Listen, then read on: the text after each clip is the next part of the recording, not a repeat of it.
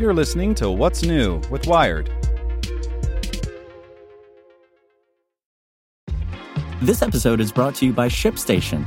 You know, some things take a lot of work, like sending little robots to far-off distant planets. And just as that's challenging, so too is running a successful e-commerce business, especially when there's so much to do. So I want to introduce you all to ShipStation. Now, I love using ShipStation because of its easy-to-use dashboard, which makes managing orders and printing labels a breeze and super smooth. Oh, and the customer service is just out of this world. It's exactly what you need to help grow your business. Sign up for your free 60-day trial at shipstation.com/technews. That's shipstation.com/technews. This podcast is supported by Tools and Weapons, the podcast hosted by Microsoft Vice Chair and President Brad Smith. Each episode features insight you won't find anywhere else from the center of the conversation surrounding emerging technologies like AI. Right now on the podcast, you can hear a special episode where Brad Smith lays out Microsoft's vision for a vibrant marketplace driving the new AI economy. To hear more, follow or subscribe to Tools and Weapons with Brad Smith wherever you get your podcasts. Here's today's spoken edition of Wired. Powered by the Salvation Army. There are just 6 giving days left in 2018, but it's not too late to join the fight for good. To give through Alexa, say, "Alexa, make a donation to the Salvation Army," or visit salvationarmyusa.org. City driving is silly fun in Arcimoto's electric three-wheeler. By Alex Davies. "It's fully electric," Mark Frohnmayer yells to the guy in the pickup truck idling next to us. It's a sunny Friday afternoon on San Francisco's Embarcadero, and Frohnmayer and I are the center of attention at this red light. Now there's another guy in another pickup truck on the other side of the first one, who also has questions about the vehicle we're sitting in. "It's electric," truck guy number 1 tells him, before turning back to look at us some more. I'm not surprised by the stares. The Arcimoto, after all, doesn't have windows, or doors, or a steering wheel, or pedals, or a conventional number of wheels. It's basically a fully electric street-legal tricycle. When the light turns green, I twist the throttle, and the fittingly electric blue Arcimoto shoots forward. If Frohnmayer gets his way, it'll turn a lot more heads. He founded Arcimoto to build the vehicle in 2007. And now, after more than a decade of work, he is gearing up to build and sell hundreds, if not thousands, of them in 2019. And that's just the start of his ambitions for what he has termed an FUV, Fun Utility Vehicle. It certainly is a load of fun to drive. The instant torque that comes with electric motors means every green light is another unspoken invitation to drag race.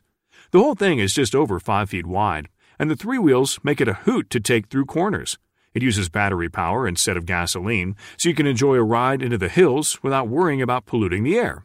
It's rather comfortable as well, with real seats, X-shaped seatbelts that cross over your chest, and a phone mount in the middle of the handlebars. Even in clogged San Francisco, the off-the-line acceleration is a thrill.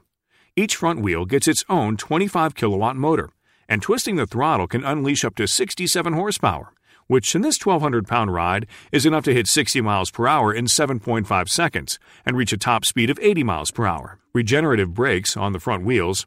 All 3 also have hydraulic brakes, help boost the range to 100 miles. The 17.5 kilowatt-hour battery sits underneath the 2 tandem seats. Frohnmayer launched Arcimoto after making a bundle selling his video game company. He was looking to buy an electric car with his newfound fortune when he found a gap. Nothing on the market combined the comfort and stability of a car with the small footprint and visceral feeling of a motorcycle. Today, the enjoyably ludicrous Polaris Slingshot fills the niche, but it runs on gas. His decision to build one himself started a decade-long journey that included 8 generations of prototypes. The first one resembled the go-cars that tourists drive around San Francisco. The 6th was particularly wide up front, giving it the look of a pinched golf cart. With each iteration, Frohnmayer and his team, 15 in the early days, now 75 strong, played with the specs, moving the seats around, shifting the power between the front wheels and the back, and changing the dimensions and overall look. Steadily, Frohnmayer burned through cash and the goodwill of those he had asked to invest. Families stopped returning phone calls, he says. I had to make new friends. But he kept pushing, and advances in the electric vehicle industry helped him along. Over the past decade, lithium-ion batteries have gotten much cheaper. Charging stations are easier to find, and the basic idea of a car fueled by electricity is, thanks in large part to Tesla, sounding smarter and smarter. Frohnmayer didn't land on a vehicle that he felt could live up to the notion, though, until the 8th and, to date, final design. In order to create enough room to accommodate 2 adults while constraining the FUV's footprint, he and his engineers dumped the steering wheel and pedals, opting for handlebars, with a twist throttle and brakes operated like those on a bike. That brought the length down by 2 feet to just over 9 feet, and dropping all that equipment had the benefit of cutting 600 pounds from the vehicle, a boon for range. Finally happy with his design, Frohnmayer took Arcimoto public in 2017 and retooled a factory space near its Eugene, Oregon headquarters. This year it built 24 vehicles in preparation for the first push. Sales start in the new year. In the first half of 2019, Arcimoto is aiming to sell about 185 vehicles. While final pricing remains TBD, Frohnmayer wants to get FUV's base price to about $11,500.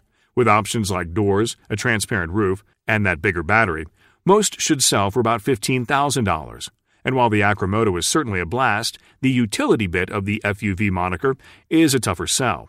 Frohnmayer talks up the vehicle's small size, and while that might make parking easier, the FUV isn't narrow enough to lane split. So you have to sit in traffic like everyone on 4 wheels.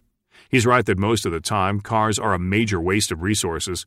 The average passenger car has 1.67 people in it, according to the Department of Energy, and most of its energy goes to moving its own bulk, not that of its cargo. And while more people in Arcimotos would be an improvement in terms of how we use space and energy, it's not going to solve traffic and pollution. That would take a lot more people on bikes or their feet. But where's the delight in that? We're slowly moving away from a paradigm where everyone owns and drives their own car.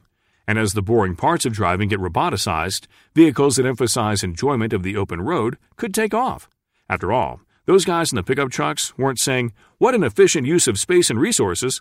They were interested because it looks wild and like a whole lot of fun. Want to learn how you can make smarter decisions with your money? Well, I've got the podcast for you. I'm Sean Piles, and I host NerdWallet's Smart Money Podcast. Our show features our team of nerds, personal finance experts in credit cards, banking, investing, and more. And they'll help you make the most of your money while cutting through the clutter and misinformation in today's world of personal finance. You'll get clarity on strategies to help you build your wealth, invest wisely, shop for financial products, and plan for major life events. Listen to NerdWallet's Smart Money Podcast wherever you get your podcasts.